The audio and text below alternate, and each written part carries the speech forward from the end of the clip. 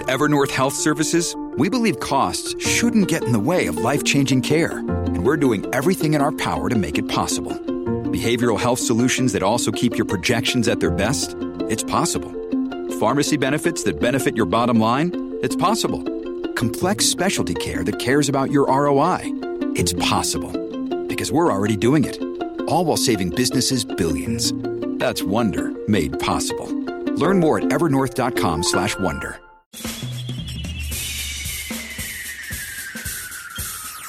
This is The Other Side of Midnight with Frank Morano. They're running a strange program, y'all. Now, here's Frank Morano.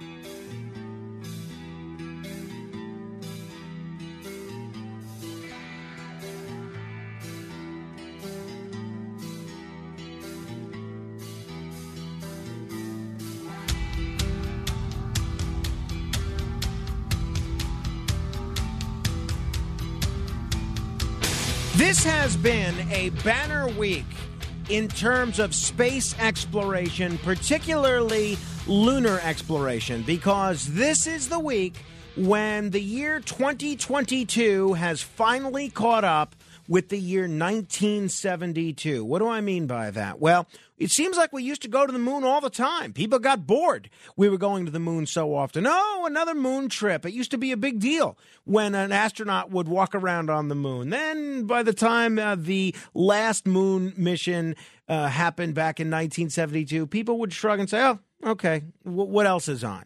And we have not been to the moon for the last 5 decades. We have had the last 4 presidents all say they want to go back to the moon. Well, this week, we saw some dummies, no astronauts, but some dummies. I'm not making remarks about anyone's intelligence, just their lack of biomaterial. We saw some dummies make the return trip from the moon as part of the Artemis 1 project. Now, Artemis 1 is going to lead to Artemis 2 and Artemis 3, and Artemis 3 will include some major leaps forward for mankind and for the United States on the moon. Here to help us break that down, as well as a ton of other space and aviation news this week, is the great Steve Cates, a.k.a. Dr. Sky. He is a veteran radio and TV broadcaster. We call him an Edu-Tainer because he educates as he entertains.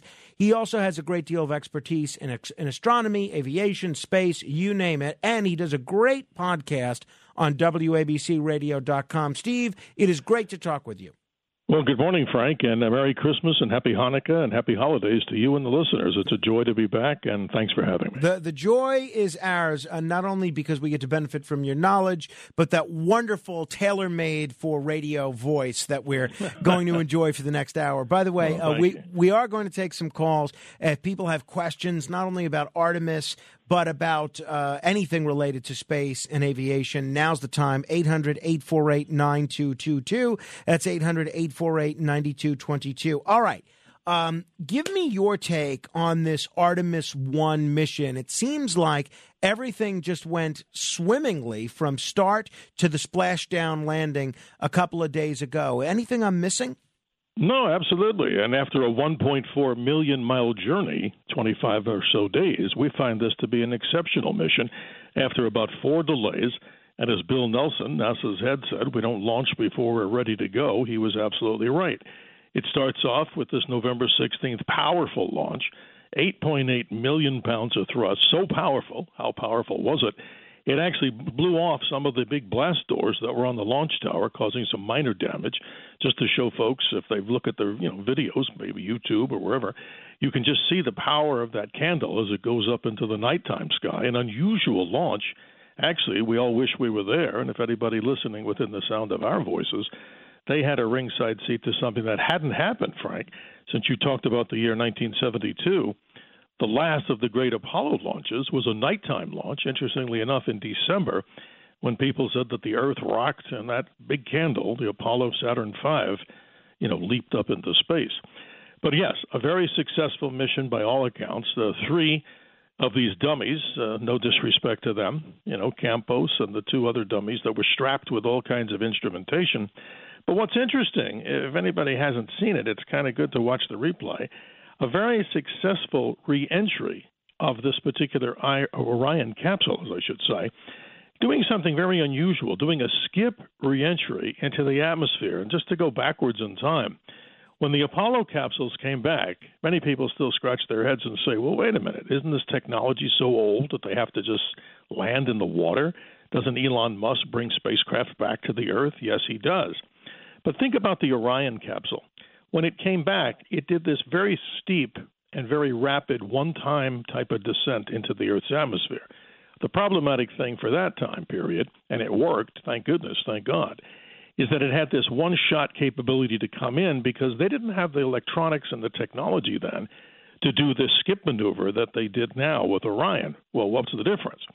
When Orion came in, it skipped over the atmosphere, and it actually reduced itself from going 32 times, get a load of this, Frank, 32 times the speed of sound to lessen the heat ablation that's off this new heat shield that they have. Apollo had to come in hot and heavy and a one-time pass into the atmosphere. So it's very interesting. The new technology that's on Orion, obviously the new heat shield works well, but Apollo couldn't do that because if they tried it without the sophisticated electronics and technology, guess what would have happened to those three astronauts? If that skip was a little too high, they would have remained interned in space and never returned to the Earth. So there's interesting things going on there. I know I've asked you a similar question to what I'm about to ask you previously, but forgive me, and I think it's one that a lot of people are curious about. You talked about the differences in technology between the Apollo class vehicles, the Apollo mission vehicles, and these this Artemis test vehicle or test space vessel. If we got so good at going to the moon from Apollo 11 in 1969 to 1972, why has it taken 50 years for us to pioneer a new way of going to the moon? Why couldn't we, when George Bush wanted to go to the moon or Donald Trump, why couldn't we just do the same thing that we had learned to do back in 1969 again? Why did it take such an investment and a new innovation in terms of technology? Well, it goes back to politics. And again, not to pick on anyone in particular or any party. We'll leave that out. Unfortunately, fortunately for the technology, we could have been on the planet Mars by now with manned missions to Mars, no matter how dangerous they really are, if you really think about it. Nobody in their right mind would do one-way missions. But unfortunately for many, that they looked at this and said, well, we really need to build lunar bases and really colonize the moon, not only for the enrichment of material on the moon so we could lower our energy problems here on the Earth. Most of that money was spent on the shuttle. And though we've had mishaps with the shuttle, it was actually a great delivery van, a great delivery bus, if you want to call it. But unfortunately, we got kind of a little bit off track, if you want to talk about it, about this moon mission. So the technology has always been there. And actually, Frank, it even goes back deeper during even the Kennedy administration. We were testing what we called the NERVA project, which was a nuclear-powered rocket that could have gone way out into the deep solar system, manned or unmanned. But those projects were canceled because other priorities, including military projects, were taking shape. And again, if you look at the budget that NASA really has out there, I don't have the numbers sitting in front of me. People can look this up. It's really a minuscule amount of money in comparison to other federal budgets that are out there, for the three-letter agencies that are all out there in the United States government. But you got to go back, as you and I were talking about, Artemis Orion, a great success. And many people were saying, why are we wasting our money on these moon projects and things like that? It still gives American pride and also international pride because it's not just an American mission. It has a lot to do with the European Space Agency. They are pretty much a prime contractor on the other part of Orion. That's not the part that is just the capsule. That's us and a lot of American defense contractors. But ESA is responsible for that part, which is the propulsion on the back end of Orion, which got it out and far away from the moon, the farthest that a human-capable spacecraft has ever been. That went way out, about 270,000 miles away from the Earth. One of the things that I think I've probably been guilty of from time to time is using the terms Artemis and Orion interchangeably. Just clarify these terms for the audience. Artemis is the project and the mission, and Orion is the vessel itself. Is that right? Yes. Absolutely. That's the best way to say it. You say it so accurately. Artemis is the program as we look deeper out into moving out to the moon, let's say, and then on to Mars. And there was a project that was actually canceled. If you talk about the Bush administration in the early 2000s, we're talking about here, there was a project called Constellation. And that project never really got literally, no pun intended, off the ground. They had one Ares, the god of war for Mars, Ares, not the zodiac sign, that tested a rocket, a very, very powerful rocket. But unfortunately, the monies during the Obama administration, that whole thing kind of shifted, and it kind of faded away very rapidly because obviously NASA can't do what the federal government does, obviously print money on their own and decide to do, whatever they want and create the money just out of thin air. So their budget, again, is limited. It's pretty minuscule when comparison to what I mentioned before, to what other government agencies get, right or wrong. So what happens next? Or what's going to happen next and when? Okay, the next in this, and again, kudos to NASA for what they did. A great mission in conclusion. We can talk about some of the finer details too, but let's look at Artemis 2. Now, this is just a generalization right now. They don't have an actual firm date, but according to what they're saying on their website and calendars all around the world, probably May of 2024 is going to be the manned mission. So it's going to be pretty much a repeat of what happened with the 3 dummies on board of testing out the spacecraft once again. That would be pretty much a replica, ... with the movement way beyond the moon.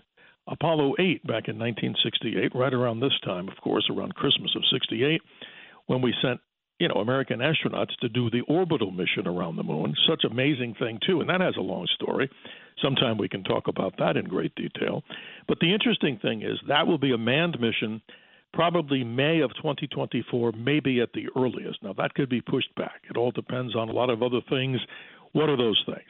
The capability of crews, getting them ready. The capability of the rockets to make sure that they get tested.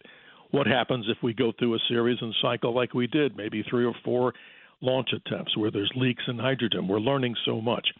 But then the creme de la creme of the whole series is Artemis 3, and they're saying, this is another generality, probably by 2025, we're going to have the first crew to do the lunar descent, to go to the surface of the moon, and there will be the first female, and probably the first female of color, and astronauts to go to the surface of the moon. This will be interesting because it may be sooner than many people thought, but in many people's expectations, not soon enough. So both sides have a lot to say in this conversation, I'm sure. Well, that's pretty exciting. 800, it certainly is. 800-848-9222 if you have questions. That's 1-800-848-9222. You alluded to the history of NASA, a lot of woulda, coulda, shoulda situations, and said that if we had played our cards right in terms of investment in space exploration, we could be doing manned missions to Mars at this point. Absolutely. Where are we in terms of the Mars mission and in terms of exploring Mars? I think NASA has a plan that's on paper. I think Elon Musk, and he'd be a good guest to talk about that. I'd love to listen to that man because in his head, could you imagine if you could do his Neuralink downlink in his head and imagine some of the plans that would unfold and imagine if you could put them on this big screen right in front of you. There, I think, lies the answer if you're looking at something to happen in a relatively short period of time. But the interesting thing on this is I don't necessarily think NASA will be the first of the Mars mission, capable spacecraft. I think he'll do this first. He's building the Starship spacecraft. He's also responsible. We should also interject him into the equation right now. He's got some deep contracts with the federal government, meaning with NASA, and also launching some of the military secret spy satellites. That's also something that he's got, which is actually providing him and his company with a much-needed cash as the Tesla thing continues to, bounce up and down. And many of the other projects, of course, I need not mention the Twitter situation. But as far as with Mars, I would imagine that he might be he might simply be the first to have a manned mission to the planet Mars. NASA does have plans, as I was talking about, kind of in a low-key way, but they're going to probably utilize some of his space technology for this. But he's also responsible for one of the lunar landers, and I think Jeff Bezos is also clamoring to get involved in one of the lunar lander projects also with NASA. So there's a lot of intertwining. But as far as that mission, I don't know. I'm going to guess and throw it out there, and probably many of the listeners will have opinions too, and that's what we like. I would say probably by 2030, there could be a manned mission to the planet Mars, and that's pretty exciting by itself. But when we started this conversation, Frank, I said before that if the budgets were different and we developed the nuclear Nerva rocket that was looked at in the late 1960s, that was something that actually was working. And how about this late-breaking news? We're hearing technologies developed by the Lawrence Livermore Laboratory where what we call fusion power is possibly going to come online sooner than maybe we thought, not just for us to utilize as a power source, but also that may be a source, which obviously many scientists know, smarter people than you have in my vocabulary and those that are in the know on fusion. Also, a developmental project, like we said before, with Beyond Nuclear, to develop a fusion type of rocket power to move us out into the solar system and beyond. Thank you very much for that. I'm going to ask you a little bit more about fusion as we continue throughout the hour. A lot of people clamoring to chat with you. Let's try and squeeze in as many calls as we can here at 800-848-9222. Let me begin with Henry in Manhattan. Hello, Henry. Hi, good evening. I wanted to find out, I know the Moon and Mars both have a grid system on the surface of longitude and latitude. Mm-hmm. Let's take just for the Moon. Do you know when that was instituted and where the prime meridian, so to speak, on the Moon is and who chose it? Well, it's a very good question. I don't know the exact date that it came into play. But what we call the lunar surface, as far as studying the globe, it's a subject called selenography, the study of the lunar, as if you had a globe. And I have one sitting across from me on my desk, on the large side of the desk. But I can't tell you exactly where that, zero longitude point is on the Moon. But the whole story about that, Henry, is that it came about, I'm saying this way, that it probably came about in the 1940s. This is before the advent of spacecraft, of course. But it's an interesting thing. It's probably something, again, and I'm not guessing here. If I don't know something, I'm going to be honest. More likely the International Astronomical Union. These are the people that studied the Moon with telescopes way before we had spacecraft. And the same kind of thing with the planet Mars. And it is very interesting, just like the Earth here. I can't call it an international dateline or something because nobody's gone there. But all of these planetary objects, obviously circular objects, and even some of these rough-shaped asteroids do have a grid system on them. But that's about as far as I could tell you, and I hope that at least enlightens the conversation a bit. Thank you, Henry. 800-848-9222. John is in Freehold. Hello, John. Hey, gentlemen. How are you tonight? Great. Or this morning. Good morning. Just before I get to my question, Frank, I wanted to correct you. There's nothing innovative about what they did with this mission. It's still a chemical burning process that we've known about for over 100 years. I agree. Like I said, in one day, John, they can hopefully develop these powerful rockets that have less than what we call chemical burning rockets. Again, I said this before on the program. Congress was the one that decided on the propellant. It wasn't NASA, and that was in their budget. But please continue. Mm-hmm. You're on a good roll here. Thank you. My question was, in the realm of quantum physics, does quantum physics have its own set of rules as opposed to our real world like physics? Well, let me put it this way. From the realms of physics, what we understand when we look at the forces, we look at magnetism, we look at gravity, we look at strong force, weak force, and nuclear. In quantum physics, we try our best to interpolate those same things that we have in the electromagnetic side, in the gravitational side. But in quantum physics, there's the problem. There's so much that we don't know that some of those things that we talk about when we talk about the main forces in what we call regular physics, some of that doesn't work. And the problem, John, is that we're trying to dig deeper and deeper, and we're finding conundrums where things don't work in the regular world of physics today. And that's where most cosmologists, physicists, and people that are studying quantum physics, they're just scratching the surface, my friend. There's still so much territory.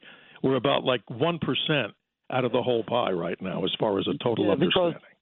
There's the scientists, they claim that they made two protons go faster than the speed of light. Well, And, here's the subject on that, and I know we got to be quick here because of many callers, and I appreciate this, John. sorry. This is fascinating. No, don't be sorry. I love this, and I'd love to have like Frank. We'd love to have 22 hours to talk about all this. Same. But no, John has a very interesting thesis here, and here it is. You're right. What they're trying to say when they talk about the replication of these photons or protons is that from one side of the universe, you could have these objects move, quote, faster than the speed of light. And here's a subject that everybody gets homework from me, Dr. Sky, including myself, because we have to continue to learn something. The topic is called quantum entanglement.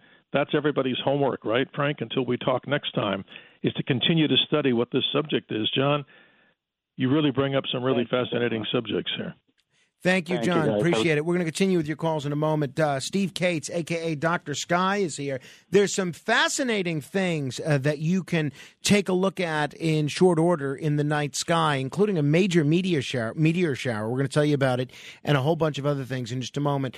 800-848-9222. If you have questions, my guest for the hour is Steve Cates, a.k.a. Dr. Sky. Straight ahead. The Other Side of Midnight with Frank Morano.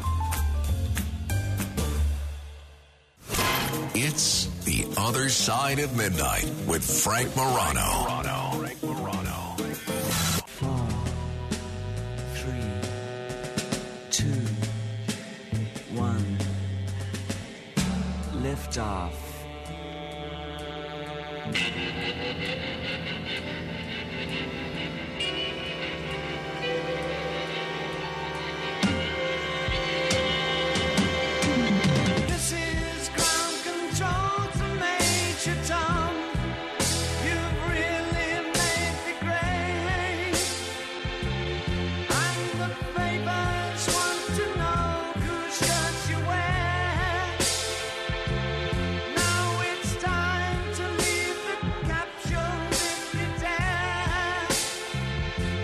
Talking with Steve Cates this hour, better known as Dr. Sky. He does a terrific podcast. It's called the Dr. Sky Experience. You could check it out at wabcradio.com.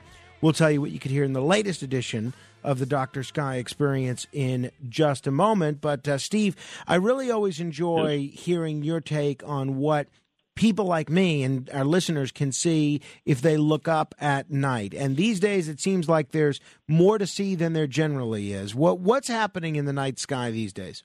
Well, Frank, perfect timing right now because we're going through the peak period of something called the Geminid meteor shower. And just as we're here live on the radio with you now and all the listeners around the nation here and around the world, the Geminid meteor shower is one of the most amazing because here's why. It comes from something strange called a rock comet. More likely, this is an asteroid that's really, well, it may be a dead comet. But what makes this object so strange, it's called 3200 Phaethon. It's an asteroid that gets closest to the sun, and when it does, it sneaks in even closer than the planet Mercury. It gets in within 12.9 million miles of the sun. And imagine the surface of this object, maybe 5 or 10 miles across. If you've ever seen out in an area where there's mud, and the rain dries up the mud, it has these very funny-looking cracked hexagons, and they, lift up. Well, on the surface of that asteroid, you're probably looking at these cracks and materials flying off of it from the energy of the sun, that solar wind.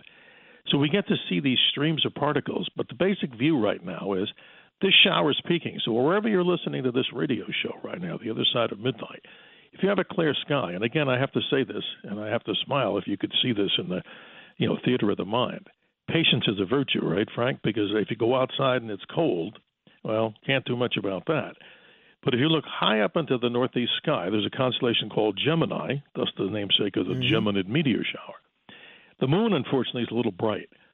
But that's okay, because some of these things are slow, some of them are fast, some of them are bright. You're seeing debris from this particular rock comet or this asteroid.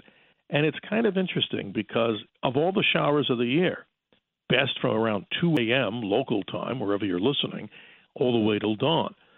So get set, because that's really one of the big things. And then here we go.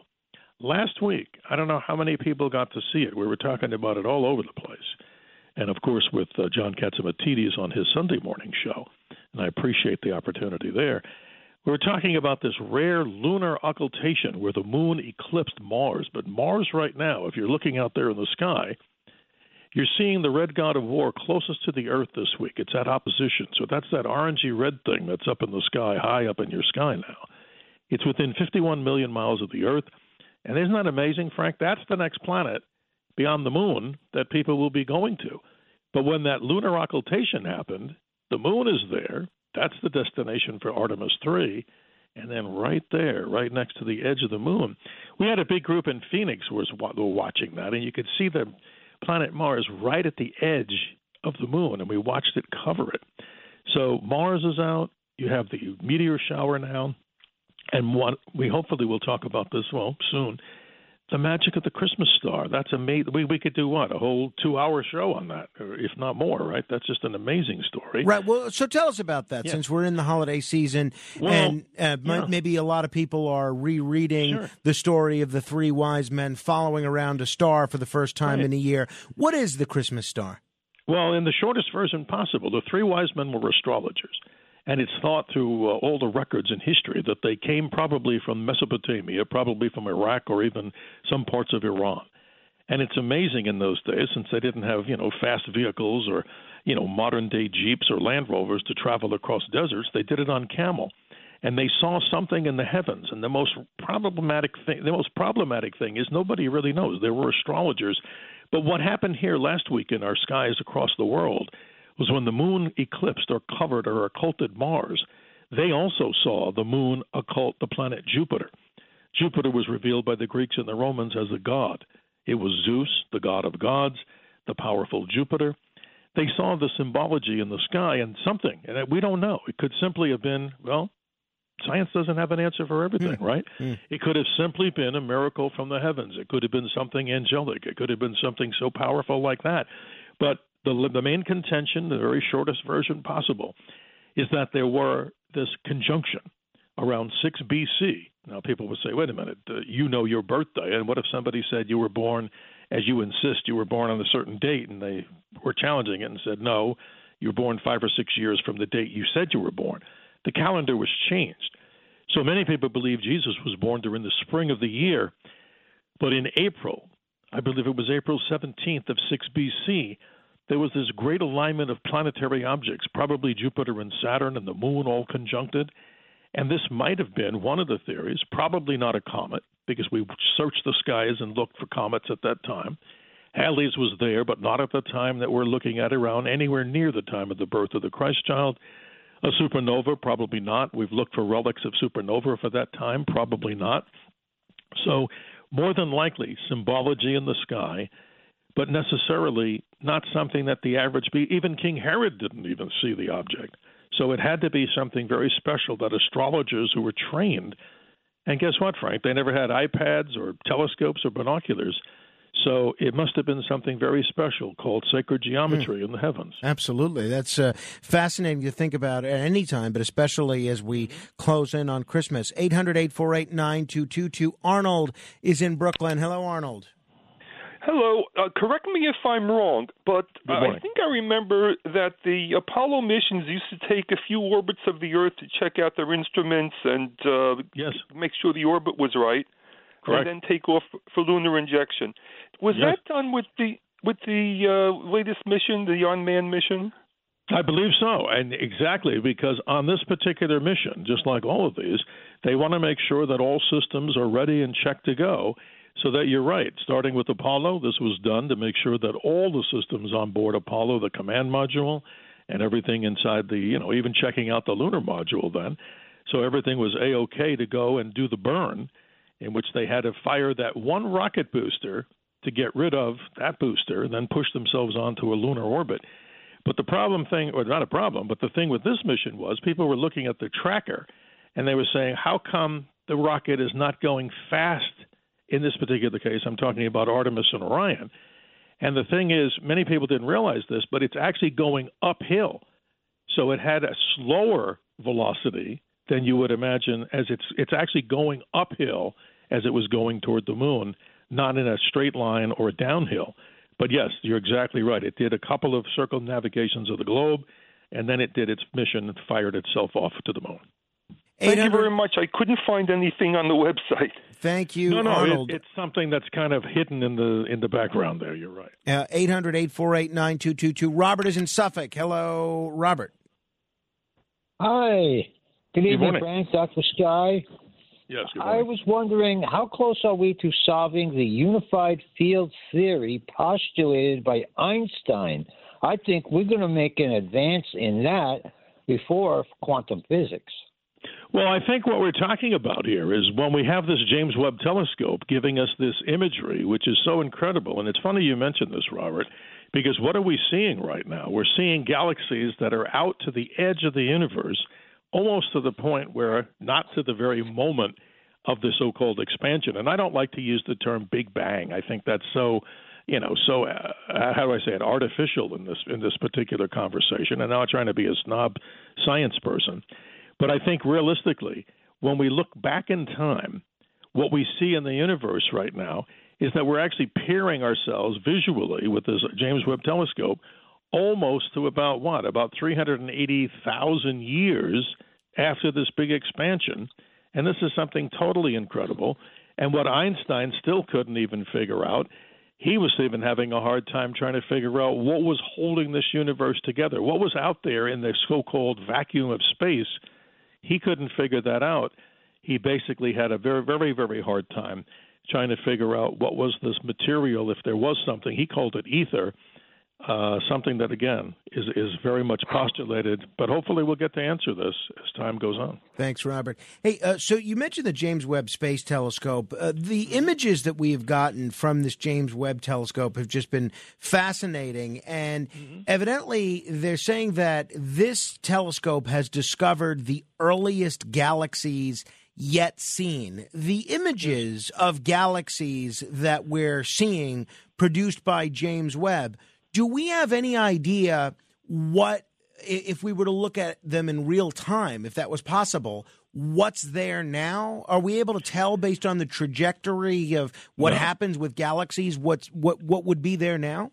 No, it's impossible, because what you're seeing is you're looking at something that was then, and the now is we're not sure, because we're looking so far back in time, we're almost looking at almost the time of the expansion. And I mean, I call it the expansion, people take me to task on that. Why don't you just call it the Big Bang? Because we weren't here, and the Big Bang illustrates that we're around something.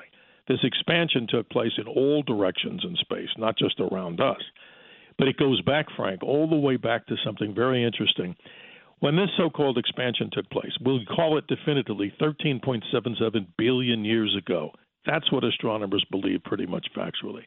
James Webb is peering so far back, almost to the point where right around 380,000 years after that expansion, the universe heated up incredibly. And we have what we call the cosmic microwave background radiation event. It's as if you took, let's say, some sugar and fried it into a skillet where it just burned and singed the entire skillet. And you know how those commercials, funny as it might be, where you can't, something doesn't stick to this skillet and buy this one because it, scoops right out. I'm a sucker for all those infomercials, by the way. Well, they're always out there and people buy it, and hopefully the thing works. But here's the point. As this universe is just singed, this event took place 380,000 years after the expansion. And what I'm trying to say is we're peering back to see, we see that in the universe. That's really far back, don't you think? And I don't know how much time we have on this, but right close to the WABC headquarters, as we would say, 27 miles as the crow would fly, right down in Holmdel, New Jersey, where a great discovery was made by Penzias and Wilson. These are two scientists from Bell Laboratories. There's this horn. They call it the Holmdel horn. And it's a relic of cosmology because this is where these two scientists actually found, they weren't looking for this, they discovered this cosmic microwave background radiation by working on a project called Project Echo. This was a project where they were, trying to bounce the signals off this big balloon called Project Echo back in the 1950s and 60s. And guess what? That project, that Holmdel horn, was designated as a historic landmark in 1989 but it's kind of just rotting away because a developer bought the land and they want to put, homes and condos there. So they're trying to save it. But isn't that something worth saving? I think so. I think so. Look, the developer knew it was a landmark when he purchased it, right? Right. But I don't get involved in that other than the fact that you bet they should save it. But back in 1978, these two gentlemen won a Nobel Prize in one of the most prolific things. But they're thinking of actually taking that home del Horn and putting it down in West Virginia where there's this great radio telescope, kind of a museum. But the reason I'm mentioning that is we're peering back with James Webb to the original origin of where the universe began. And so close to the studios of WABC, say 27 miles away from downtown Manhattan, is this amazing relic of the discovery of one of the most prolific things about how the universe began, so close to downtown Manhattan. How big is it if they were to relocate it to that location or somewhere else? What sort of a Herculean task is that? Not really that big. I mean, it's not like this giant radio telescope, hundreds of feet long. I believe, and I don't know, I think you're talking about something that's maybe 20 or 30 feet long. But it doesn't look, from the pictures I've seen, it looks like it needs a good paint job and restoration. But it is truly an American classic and one in science that really needs more than just a little plaque saying, here, two guys did something really cool back in the time they did it. Yeah, no, that it's certainly worth saving as far as I'm concerned. Absolutely. One thing I want to get your take on, because I know you know a thing or two about not just outer space, but flying on this planet as well, is the last 747 rolling off the assembly line, or however they come off the assembly line. Mm-hmm. The 747 seems to be, the last few decades, so associated with air travel that I think a lot of us just assume that it would be here for the foreseeable future. Why are they doing away with the 747, and what sort of jet is going to be replacing the 747? Well, it's amazing. I love this conversation as we get into the aviation side of the Dr. Sky world, because a long time ago I had this great interview, this goes back about 15 years ago, and I had the privilege of speaking with a gentleman named Joe Sutter. Who was Joe Sutter? He was the designer of the 747. And I was lucky enough, Frank, to get about 20, 30 minutes with him, and we did an interview. And why is this airplane so important? Because it really revolutionized aviation, just like the Boeing 707. That Tex Johnson flew over the Boeing, field and over the Washington boat races. He actually rolled the plane and almost got fired. He did a complete loop-the-loop with that airplane.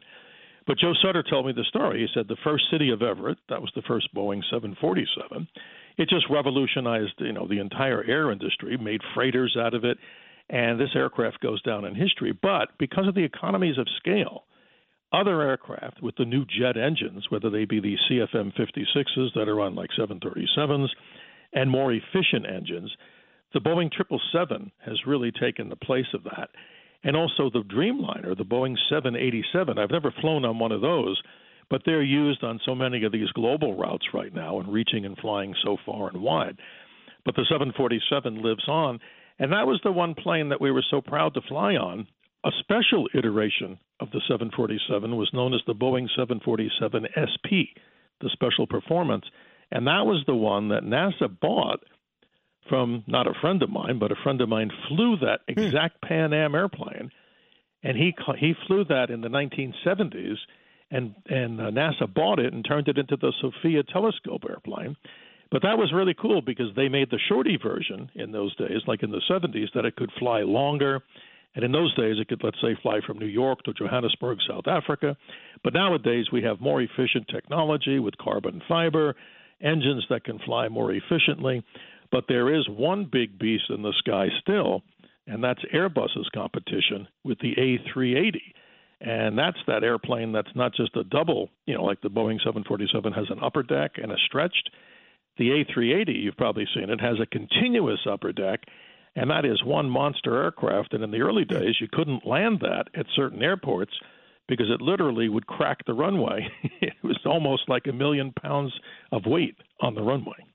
That is wild. We're going to continue in just a moment with Steve Cates, a.k.a. Dr. Sky, and we're going to tell you a story about the only astronauts ever to die in space. It's a wild, wild story, and you're not going to want to miss it. This is The Other Side of Midnight. If you have questions, we'll try and get to as many of them as we can.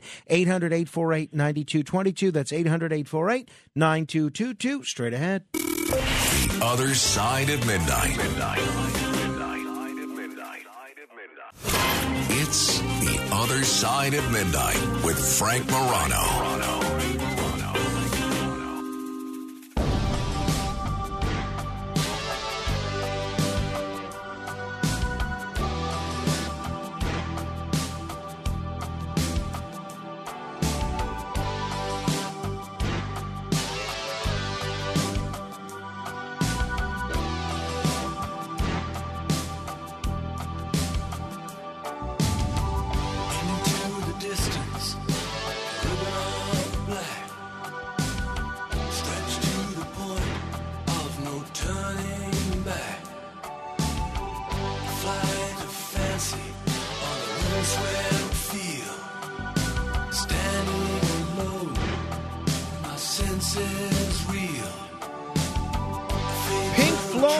Learning to fly.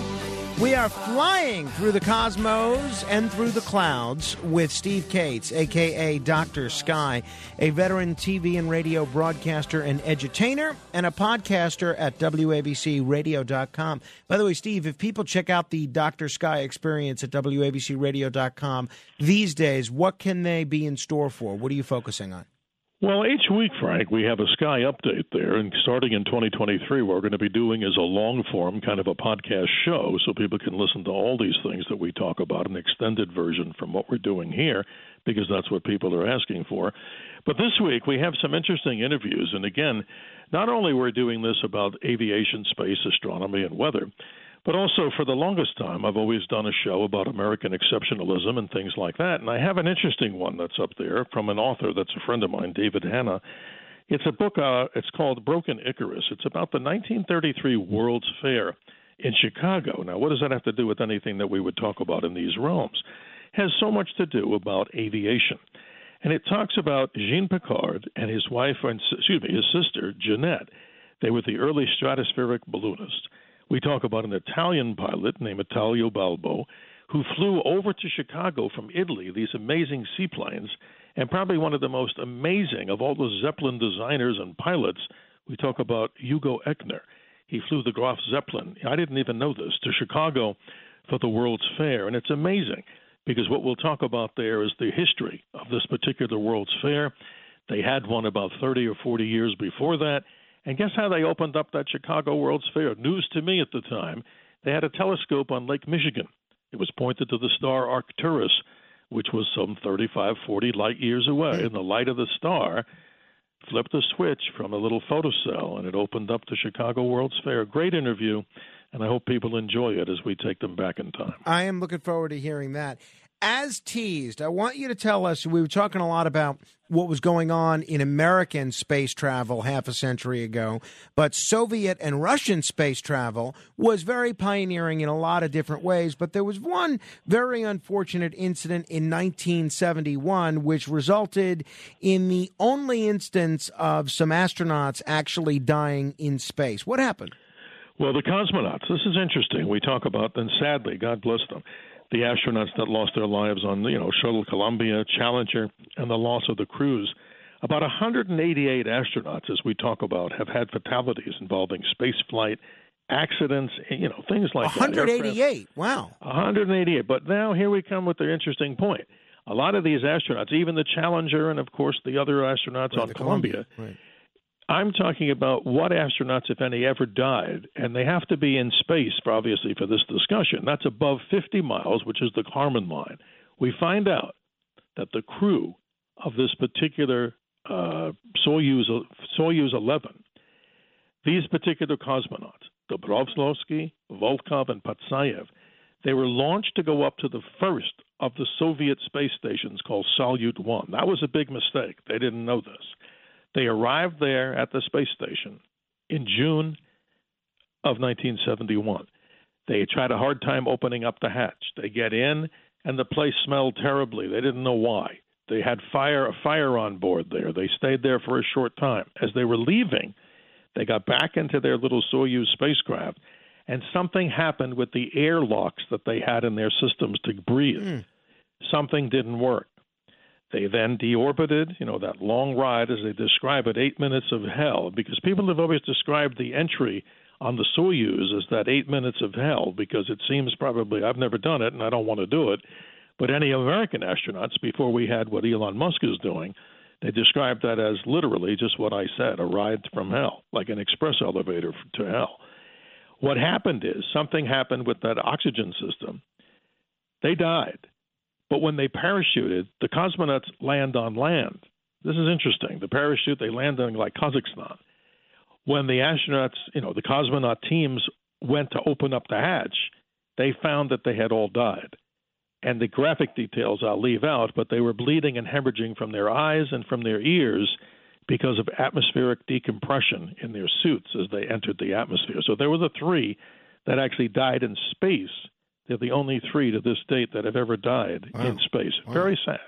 Absolutely. It certainly is. Not that what happened with the Challenger and the Columbia isn't also said. But, I am surprised by that number of 188. I think most of us think of the Challenger, we think of the Columbia, we think of the incident that you just mentioned. What are the bulk of those 188 fatalities from?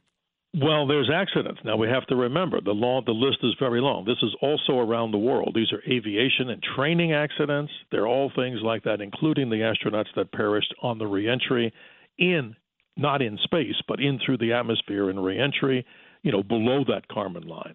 So we have a number of people. There were astronauts that never got to space that died in crashes. And let's not forget, January 27th, 1967, the sad loss of the Apollo 1 crew. They never were even in space. They were on the ground and died in a horrific fire in the Apollo 1 capsule due to 2 very difficult hatches that couldn't be opened if they had to get out any time quickly. And the author that I interviewed on the book about that, he described it as if they had to get out, it would have taken them 30 or 40 minutes to open up those hatches by themselves.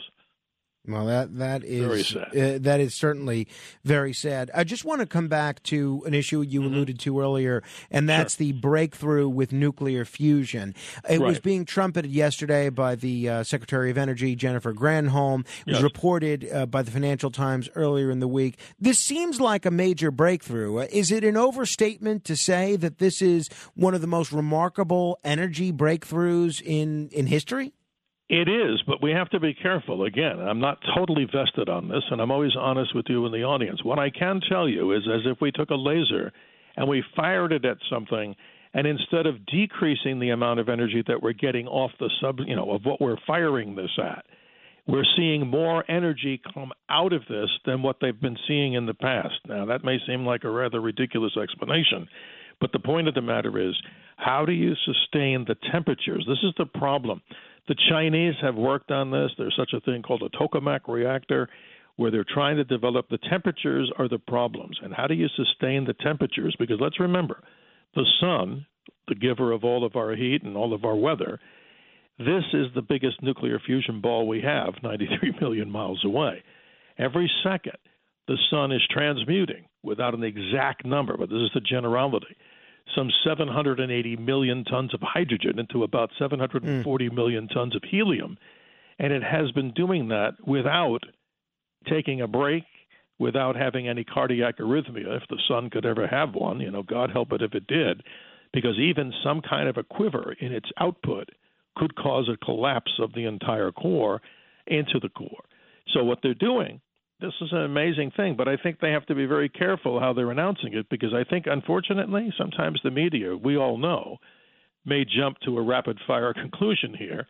This is still not going to happen. So I wouldn't expect anybody to expect a Tesla to come out in 2024 with a fusion-powered reactor. But you want to laugh?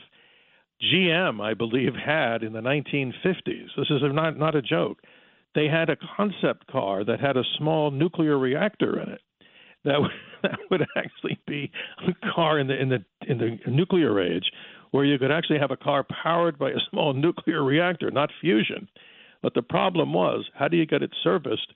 And what would happen if you were driving the family to, say, see mom or grandma, and all of a sudden you had a small nuclear leak out of your beautiful styled 1950s Chevy or Ford, that could be a problem. You got me. 800-848-9222. Before we run out of time, let me squeeze in at least one more call here. Charles is in Brooklyn. Hello, Charles.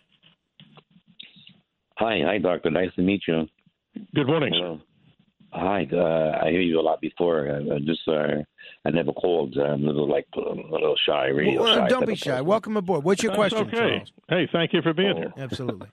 I love to listen, though. I've been listening for a long, long time. All of my friends are pilots. My question is this. Back in 1972 when I was a Boy Scout, my mom gave me these pictures. It's like a print set, 10 inch by 11 inch of one of the moon landings. Yes. And I showed one of the guys before in my Coast Guard unit. He told me, "Oh, that's a fake. Those are not real. We never went to the moon." So I still kept them. I'm not going to throw them away. Don't. It's a gift from my mother. But yeah. No, you bet. I'm just curious. They're black and white. My mom worked then for Kodak Company. Mm-hmm. And the back of each photo is a number. And they're black and white. They're like 10 inch by 11 inch. Real quick, Charles, because we're running out of time. Yeah. What's your question exactly?